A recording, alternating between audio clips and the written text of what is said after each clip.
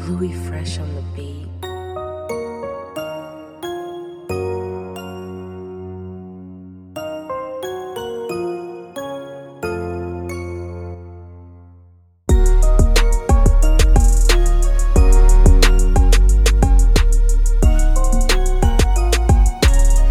Welcome to the All or Nothing podcast, where we bring to you companies that are here to change the game. And I'm your host, Rodrigo Bolon. This week, we're going to jump right into it. For the past decade, our next guest has been motivating companies to look different and stay agile in order to thrive long term. He's an entrepreneur, a professor, and he's the author of the book Zebras and Cheetahs. Let's welcome the founder and CEO of Red Herring Innovation and Design, Dr. Colby Jubenville. How are you today? Rodrigo, I'm doing great, man. Thanks for the opportunity to be here. Thanks for the time. Thanks for the chance to connect with your audience. Looking forward to some rapid-fire questions from you. I'm glad to have you on because usually when we hear the word innovation, it's attached to a new product or a new service. But in your case, you spent the last decade motivating and consulting different companies to look different and stay agile in order to thrive in business.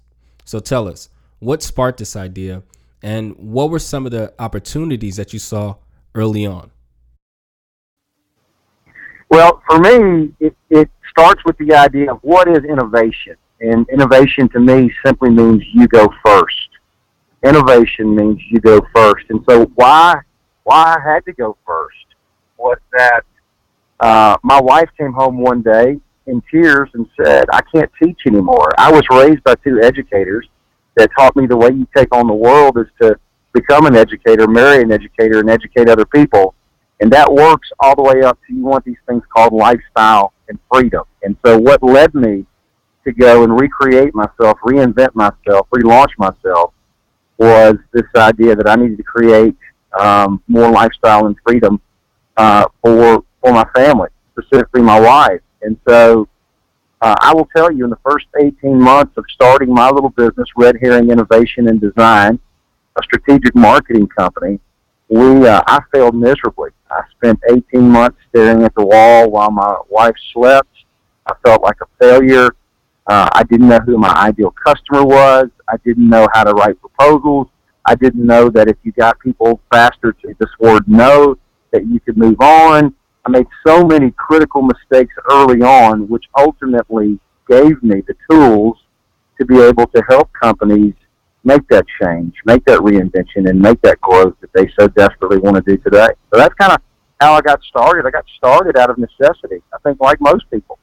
Yeah, you're right. And I think you took a very interesting path to get here.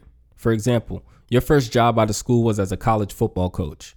And what makes that even more unique, it was for a first-year college football team. Now, I know there were some unique challenges working with that team, but what were some of the similarities working with the first-year college football team and a first-year company?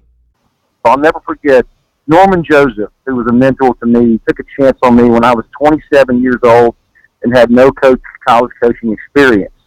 And so it's a great story. I'll tell you that story the next time, but the key takeaway for the audience in terms of how this relates to business is that we're all sitting around a room one day and Norman says, the head coach says, we continue to lose people to different schools like Millsaps, Rhodes, Sewanee, Center, the Mid-Cumberland schools. And so how can we compete against these people? Because when we get them through the door, we have the opportunity to close the deal. And he said, Colby, you've taken all these classes in marketing. You've got you got this PhD and understand marketing strategy. Come back with something that we think that will allow us to separate ourselves. And this is really a defining moment for my career. I went back in my office and I sat down and I looked at 4 different things. I saw the letter jacket that I'd worn when I played college football. I saw the degree that I had hanging on the wall. I saw the shirt and the championship shirt. They didn't give us championship rings at Millsaps. They gave us champion shirts.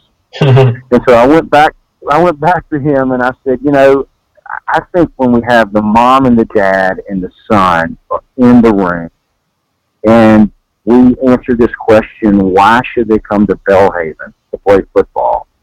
I think it's really about four things. I think it's about a leather jacket on your back, a ring on your finger, a diploma in your hand, and it was a spiritual school with a spiritual mission. And so we said, in a walk with Jesus Christ. And so those four things spoke to the dad in what he wanted to hear. It spoke to the mom in what she wanted to hear. And it spoke to the son in what he wanted to hear. And so the takeaway for the audience is, what does it mean to be the best at what matters most? You answer that question in business. You answer that question for your audience. You answer that question for your customer. And you do that, they're going to choose you over your competitor every time. Now in football, you could judge your success every week after the game. And as a coach, it's your job to adjust, prepare, and motivate your team for that next game. Now, that's a great mentality to have if you could translate it over to business. But how do you get your employees and clients to adopt that same approach? Here's what I believe. We're in a coaching revolution. And I talk about this in my book, Zebras and Cheetahs. Here's what the coaching revolution says. It says you either are a coach, you have a coach, or you don't want to be coached. And if you don't want to be coached, I promise you, you will be left behind. So the question that you need to be asking yourself as you listen to this podcast is, who is coaching you? Because if you look at great coaches in your life, and if I look at the great coaches that I've had in my life, they really did three things for me. Number one, they made me have conversations I didn't want to have. Number two, they made me ultimately do things I didn't think I could do.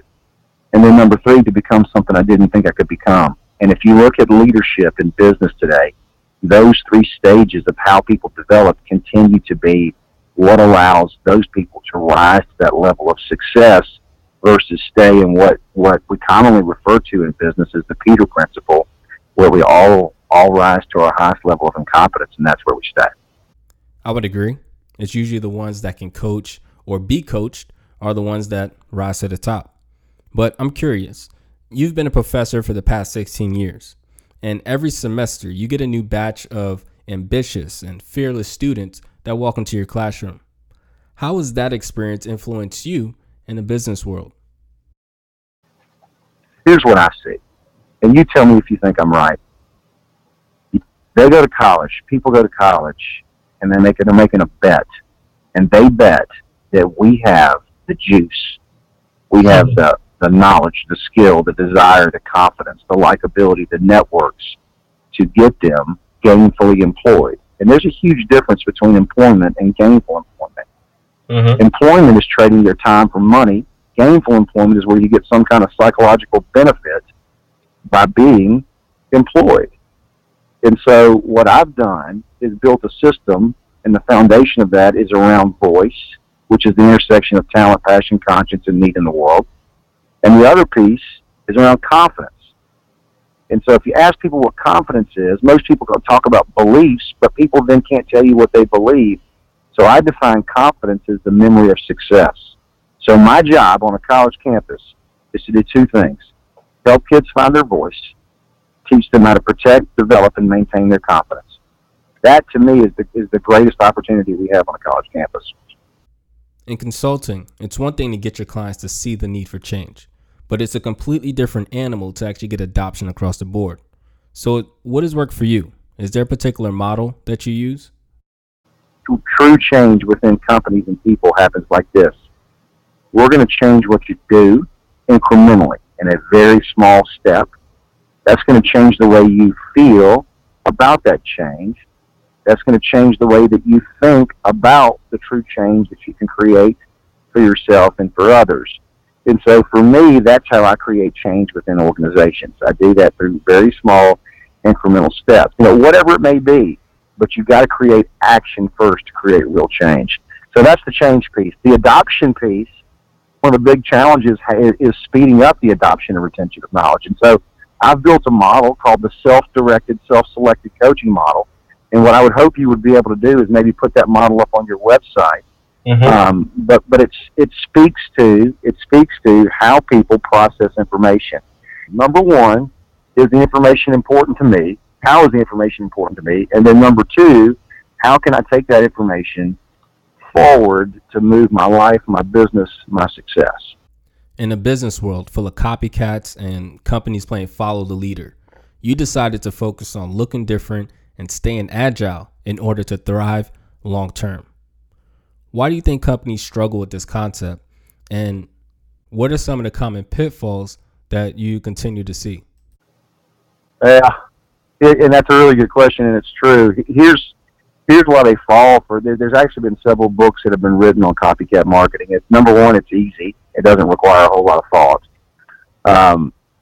But I still remember when I first started consulting, and I went through this process that I created called Collective Passion, and it really is an organic process that draws out really three things about a company. Its unique perspective, how it sees what it does, its unique education, how it knows what it does, and its unique experience, how it connects to what it does and how it delivers what it does. It's companies that win today have a very clear sense of who they are and the values they bring to the marketplace. You've been writing for the Washington Times for the past year, inspiring people to go their own way. And you talk about how people who decide to go their own way understand how to use motivation and inspiration to create new opportunities. Now, most of us get inspired all the time, but what's different about the people who actually use it to their advantage? You know, the difference between motivation and inspiration, and I've worked from both. We're taught to work from motivation, right? And motivation is where you see an idea through to its logical conclusion. Inspiration is where an idea takes a hold of you and takes you to a place that you never thought was possible. And so when I see other people that become inspired, where they take this idea and let it take a hold of them and take them to somewhere they didn't even think was possible, those are the kinds of people that I want to be around and spend time with.